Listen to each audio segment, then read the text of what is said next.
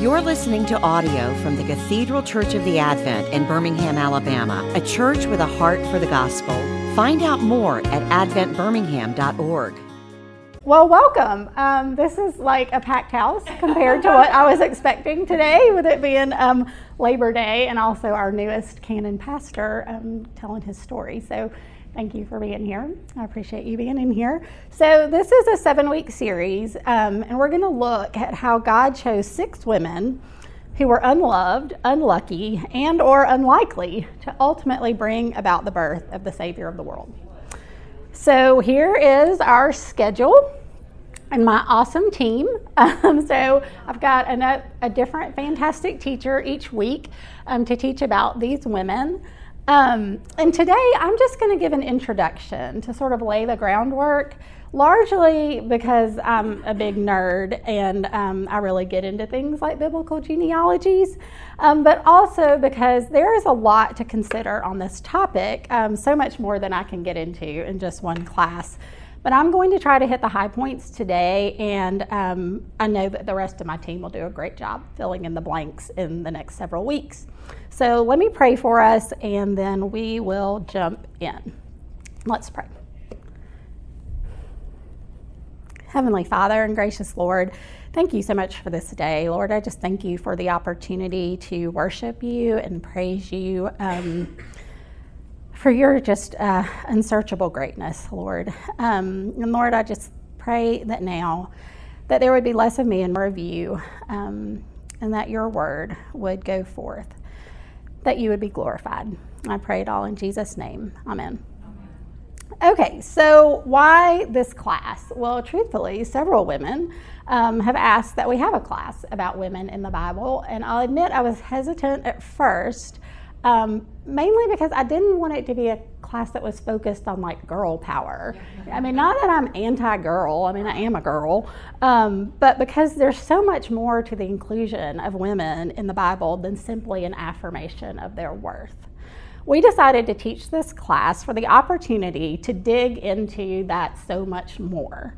Specifically for this series, we chose to teach about some of the women named and unnamed in Jesus' lineage. But why teach about the women in Jesus' lineage? Why teach about these particular women? Well, looking at the lives of these particular women shows us something of the character of God. It shows us something of how God views women, particularly in contrast to the common views of that time and culture. And by extension, how he views all of humanity. It shows us his redemptive nature, his grace, even in the fall, and it shows us his determination to use the least, the lowliest, and last, the unloved, unlucky, and unlikely for his purposes. We should learn about these women because by adoption, these women are part of our lineage. It's undeniable that these women figure heavily in our redemption history, so it only makes sense that we investigate why. Elyse Fitzpatrick writes, I love this little gizmo, y'all. Gil just loaned this to me today. Why should we notice and celebrate women in the storyline of Scripture? Where do you look when you're expecting someone important? You look toward the place from which you know they will first appear. If you're a child waiting for someone to come home, you look at the front door. If you're at an airport, you look at the returning passenger corridor. When God first proclaimed the gospel, he promised deliverance through the offspring of the woman. The deliverer will come through her.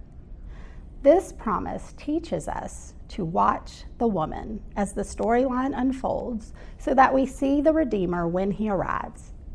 Looking for, noticing, and celebrating women in the storyline of the Bible is climbing the ladder of careful Bible interpretation, seeing the rungs that the author put in place and stepping accordingly. So we named this class Unloved, Unlucky, and Unlikely because one or more of those adjectives describe the status of these women prior to God's intervention in their lives. And frankly, we named it this because we needed a spicy title. I mean, if we'd named it A Study of Jesus' Genealogy, I mean, let's be honest, you would all have been like, hard pass. Why do I say that? Well, you tell me. What do you do when you come across a genealogy in Scripture? You skip it. At best, you quickly skim it, saying hard word when you get to a name that defies phonetics. But more often than not, if we're honest, you skip it. But we shouldn't. 2 Timothy 3:16 reminds us that all Scripture is God-breathed and useful for teaching, rebuking, correcting, and training in righteousness, even the genealogies.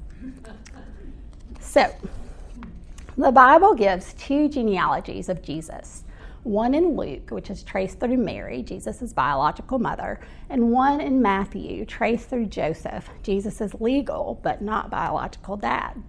Now, for the purposes of this introduction, we are going to look at Matthew. So Matthew 1:1 opens with the book of the genealogy of Jesus Christ, the son of David, the son of Abraham. Okay, stop right there. See, I can already tell I'm losing some of you. Your eyes are glazing over. Your head is starting to roll back. So a few years ago, a friend of mine, this is the young friend you might have heard Mark Genelette refer to on occasion. This friend preached on Matthew 1, and his sermon began in amazement that Matthew would begin the world-changing story of the Savior of the world this way. My friend made the point that great stories are supposed to have great beginnings. I mean, we all learn this in school, right? Your story, your paper, has to start with a hook at the beginning to spark the reader's interest right away. Let's look at a few examples.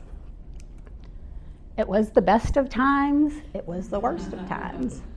Another one.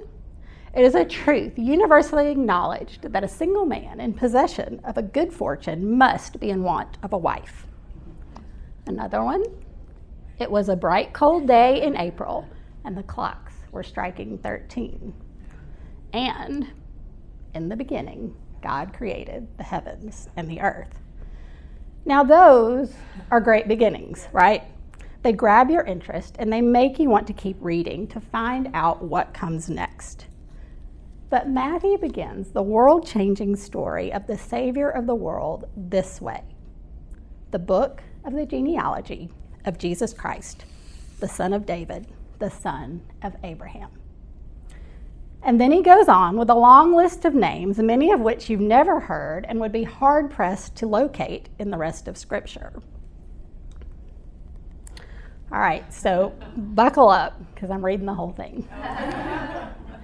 Abraham was the father of Isaac, and Isaac the father of Jacob, and Jacob the father of Judah and his brothers, and Judah the father of Perez and Zerah by Tamar, and Perez the father of Hezron, and Hezron the father of Ram, and Ram the father of Amminadab, and Amminadab the father of Nahshon, and Nahshon the father of Salmon, and Salmon the father of Boaz by Rahab, and Boaz the father of Obed by Ruth, and Obed the father of Jesse, and Jesse the father of David the king. There's really a reason I'm reading the whole thing, I promise.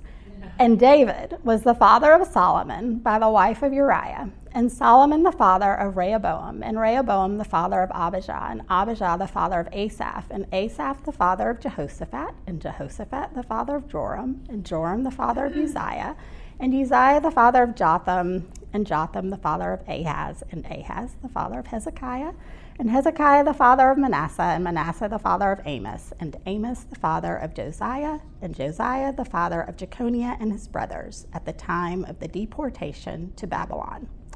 We're almost there.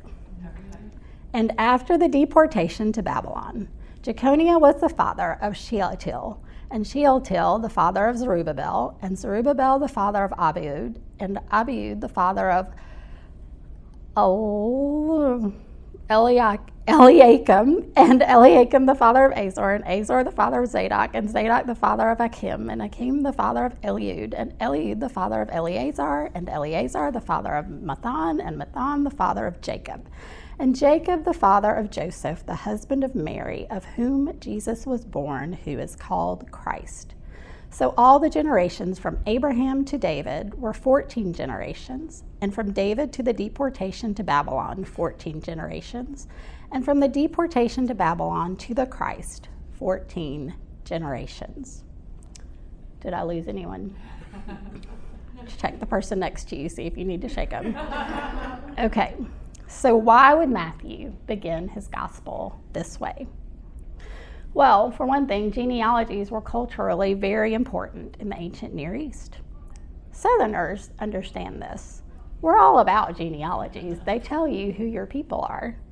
But in the ancient Near East, genealogies served a vital function, confirming legal status. They proved your right to land and possessions, and they proved your standing as one of God's chosen people, as part of the family of God. So that's one reason.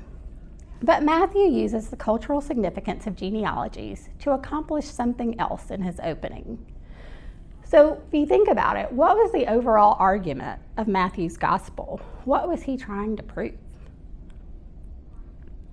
That Jesus is the promised Messiah. Jesus is the one who was to come. Jesus is king. So Matthew sets about proving this through Jesus' lineage. By opening the gospel with this lengthy genealogy, Matthew is proving right off the bat that Jesus is of the nation and family from which Messiah was to come. Through this genealogy, Matthew is making the historical and legal case for Jesus' legitimate claim as descendant of Abraham and David. Now, why did this matter? Well, because according to all the Old Testament prophecies, the Messiah had to be the son of Abraham and David. Sorry, I just lost my place. Jesus is the fulfillment of all the prophecies about Messiah's line. Jesus is the fulfillment of God's promise of blessing to Abraham and his seed. In Genesis 12, God said to Abraham, "I will make you into a great nation, and I will bless you. I will make your name great, and you will be a blessing. I will bless those who bless you, and whoever curses you, I will curse. And all the peoples on earth will be blessed through you." So God blessed Abraham, and that blessing included the promise that he would become a great nation, have many descendants, and that through Abraham, all nations on earth, Jew and Gentile, would be blessed. And Jesus is the fulfillment of God's promise of dominion to David and his seed. In 2 Samuel, God promised David, "When your days are fulfilled and you lie down with your fathers, I will raise up your offspring after you, who shall come from your body, and I will establish his kingdom. And your house and your kingdom shall be made sure forever before me. Your throne shall be established forever." God's blessings of Abraham and David find their ultimate fulfillment in Jesus Christ, giving him the legal right to Israel's throne. Jesus is the true King of Israel and all the world. Okay, so far, all of this makes sense. But there is a lot about Matthew's version of Jesus' genealogy that doesn't make sense to us. When we look closely at this genealogy, we see that Matthew has organized it into 3 parts, 3 groups, accounting for 14 generations each. Now, this organization is intentional. Each section describes a period in Israel's history. The first one is from Abraham to David. So this is a glorious time for the nation of Israel. Certainly not without issues, but generally a time of great promise, growth, and blessing for the nation of Israel. And then the next section tells about the time from David to the Babylonian exile. So this is when things begin to slide seriously south. There's a repetitive cycle of sin and rebellion, which finally leads to Israel's capture and deportation to a foreign pagan nation. And then the last section is from exile to the coming of Christ. So Israel, which was once a great nation, is scattered, living among pagans. Israel is in desperate need of rescue. So through this genealogy, Matthew is telling the history of Israel, a story that begins in great promise but ends in diaspora and humiliation. Now, why would Matthew preface his telling of the birth of the Messiah with a focus on Israel's failure? Well, by focusing on Israel's failure, Matthew emphasizes God's power in human weakness. Israel had been given everything it needed to succeed as a nation, to be a fruitful vine, but they couldn't do it. Matthew's focus on Israel's failure shows Israel's need for a Savior. By organizing his genealogy this way, Matthew made it clear to his readers that Israel is at its lowest when Jesus comes down to save the human race. Okay, so what else in this genealogy doesn't make sense? Well, it doesn't lead biologically to Jesus. I mean, if you sent off your Ancestry.com swab and the results did not lead biologically to you, you would be pretty disappointed. You'd probably want your money back. Verse 16 names Joseph only as husband of Mary. Matthew makes a point of tracing Jesus' genealogy to Joseph and then immediately telling us that Joseph is not the father. Am I the only one who feels like Maury Povich when I say that? Do y'all remember that? That's all I can think. Anyway, so why? Why is Matthew so quick to make this point? Well, because Joseph cannot be the biological father of the Messiah. Jesus is the only Son of God the Father. Jesus is both fully human and fully divine. But what makes the least sense of all is Matthew's inclusion of women. And Matthew doesn't just include women. Women are prominently featured in Matthew's detailing of the coming of the promised Messiah. Now, what makes this so weird? Well, because in first century Israel, nobody cared about women. Women had absolutely no status. Apart from a husband, a woman had no real rights, power, or possessions. Israel regarded the ancestral line as passing through fathers, not mothers. So genealogies in the Hebrew Bible are dominated by names of men. As I've already said, genealogies are really important, specifically for legal status and improving who your people were.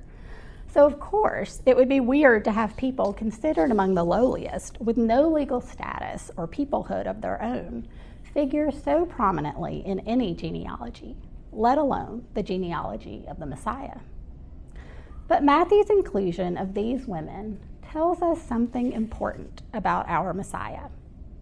Matthew's inclusion of these women tells us that Messiah is fully representative of the human race. In the creation story, we read that both men and women were made in the image of God. So God created man in his own image. In the image of God, he created him. Male and female, he created them. And God blessed them, and God said to them, "Be fruitful and multiply and fill the earth and subdue it, and have dominion over the fish of the sea and over the birds of the heavens and over every living thing that moves on the earth." So Scripture tells us then that women also were made to be royal rulers in the image of God, to be children of God in the likeness of God, and to be helpers in priestly service to God. And that was quite a contrast to the cultural view of women at that time. Matthew's listing of these women also tells us that Jesus would not be royalty by human standards. Jesus identifies with the least and lowest in his genealogy, just as in his birth, baptism, life, and death. And the prominent placement of these women in Jesus' genealogy keeps us from glossing over the fact that Jesus was, in fact, born of a woman. He didn't spring forth from something or appear out of thin air like one of the Greek or Roman gods. Jesus was an embodied person, born in the same painful, difficult, and messy way that we were. Jesus was born of a woman. In Genesis 3, following the fall, God tells Eve that her offspring would crush the head of the serpent. Can you even imagine what a gift that was to Eve? To hear that while she certainly had a lot to do with the fall of humanity, God, in his mercy and grace, promises her that she will somehow also be involved in humanity's rescue. Elise Fitzpatrick writes, Eve had spent her life awaiting the conquering son who would reverse the curse, but she died without ever receiving him. And I'd never thought about this before, but you can just imagine being a woman of this time, growing up knowing this promise, mother after mother passing along to her daughter this promise, this hope. You might be the one. You might be the mother to give birth to the one who will turn this mess around. So we've established Jesus' genealogy as recorded by Matthew is weird. It's weird because it focuses on Israel's failure. It's weird because it doesn't lead biologically to Jesus. And it's weird because it features the names of several women. But we also established that just like everything else that has to do with our Lord and Savior, the weirdness of his genealogy makes perfect sense when we see it through a kingdom lens rather than a worldly lens. But even if we can get behind Matthew's reasons for including women so prominently in Jesus' genealogy, once we take a look at those he names, we have to ask, why on earth did he choose this bunch? I mean, of course, Matthew includes Mary, Jesus' biological mother. I mean, I guess that's only to be expected, and at least the shadiness surrounding her story is God-imposed. But the great-grandmothers Matthew chooses to include are real head-scratchers. Tamar, Rahab, Ruth, Bathsheba, who, by the way, is not even named, only referenced as wife of Uriah. So why these four? And why not other great-grands who are highlighted in the Jewish writings, like Sarah, Leah, and Rebecca? Not that they didn't have their own issues. Well, my fabulous teaching team will dive into the particulars of this in subsequent lessons, but I would like to mention just a few generalities here. One is that the inclusion of these women is not superfluous. Their inclusion was not simply to affirm women or give women some credit in a patrilineal genealogy. As I've already suggested, if this were the case, surely Matthew would have chosen more familiar, acceptable women.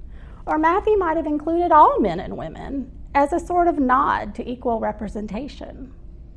Matthew also did not include these women just to show that God forgives sexual sin. It's true that each of these women has at least some sort of suspicion of sexual sin clouding her character. But if this were Matthew's point, he didn't need to be so edgy as to name women in the genealogy of the Messiah. There are plenty of qualified men in biblical history to use as examples of sexual sin. Matthew names these women for reasons that point us to some important understandings of who Jesus is. So one is that the first four named are all Gentiles. The first four women named in Jesus' genealogy demonstrate that Jesus is the fulfillment of God's promise to Abraham, that through him all nations would be blessed. And they serve as a reminder that Gentiles were never an afterthought in God's plan. Past pedigrees of royalty in Israel emphasized a king's Jewishness only through male ancestors. Jesus' pedigree not only included, but required women in order to establish Jesus as the king who sits on David's throne, who is the ruler of all nations, King of kings and Lord of lords. The Apostle Paul wrote that because of Jesus' coming, there is neither Jew nor Greek, there is neither slave nor free, there is no male and female, for you are all one in Christ Jesus. And if you are Christ's, then you are Abraham's offspring, heirs according to promise. The women named in Jesus' genealogy point to the moment this promise of Messiah became a glorious historical reality offered to all people, that people of all nations are welcome in Messiah's kingdom. Matthew uses the otherness of these women to argue that this king is different, this king is better. And all of them, the five named as well as Leah, took risks and walked in faith. The 4 Gentiles were outsiders, which was bad enough, but as women, none of them had any personal power or agency. Without taking a risk and walking in faith, each would have remained an outsider or a woman with an uncertain future. More importantly, she would not have been part of Jesus' royal lineage, part of God's long-awaited promise to redeem his people. Instead, God involved each of them in the action of the Spirit in the history of salvation. And all of them had, shall we say, marital irregularities. All have unusual stories about how they became mothers or how they became mothers in the community of Israel. The story or circumstance of each of these women has the potential to scandalize, to label each as immoral or disgraced. But this is not how the Bible describes them. In Scripture, each of these women is described as someone declared righteous by God. So in a recent class, John O. Linebaugh said something like this: our biography, our story of who we are, when it is about ourselves, when we focus it on us, would cause us to say that we are unworthy. But if instead of looking at ourselves when describing who we are, we look at whose we are, we see that by the grace of God, we are worthy in Jesus and what he has done for us on the cross. Similarly, the biography of each of these women might have been scandalous or immoral or disgraceful in some way. Still, each of these women was declared righteous by God, not because of her own merit, but only by the grace of God. R.T. France writes, in each case, there were at least suspicions of some form of marital irregularity, though all 4, in fact, were vindicated by God's subsequent blessing. They form an impressive precedent for Jesus' birth of an unmarried mother from an obscure background. So when I was preparing for this, I found this painting, which, by the way, if you see Kevin Houseman, you can put a little bug in his ear. I'd really like that for my office. So anyway, her name is Tricia Robinson, and it's called The Four. And the artist writes, these 4 women, Tamar, Rahab, Ruth, and Bathsheba, have something in common. They are grandmothers in Jesus' family tree. Grandmothers. Some had affairs, some were prostitutes, lied, and were truly not the starry-eyed perfect princesses.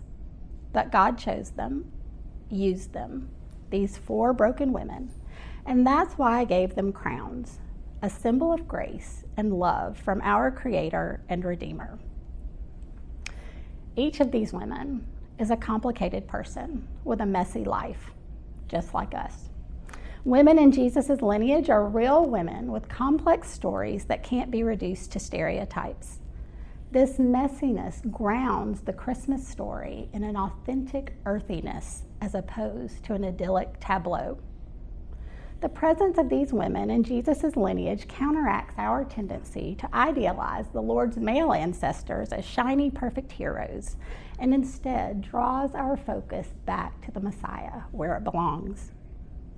And in each woman's life, God makes a way where there is no way. Each of these women finds herself in an impossible situation that is only made possible by the Lord's initiative and intervention. So, what does this all mean for us? Where is the good news in all of this for us? We are these women.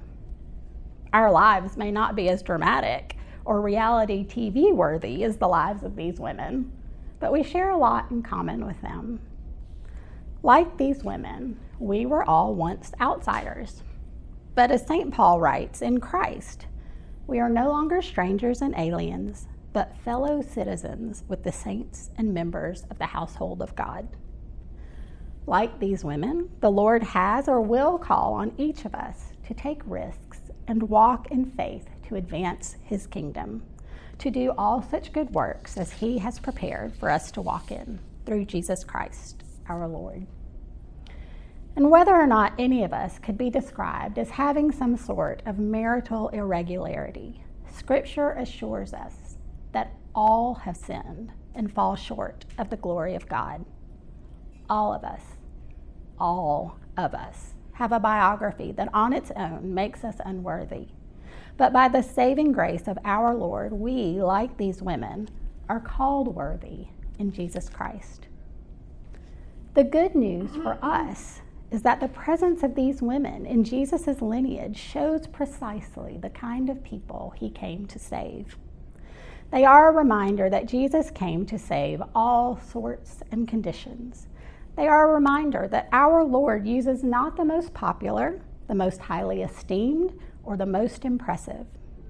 Instead, our Lord stoops down to raise up the unloved, the unlucky, and the unlikely for his plans and his purposes.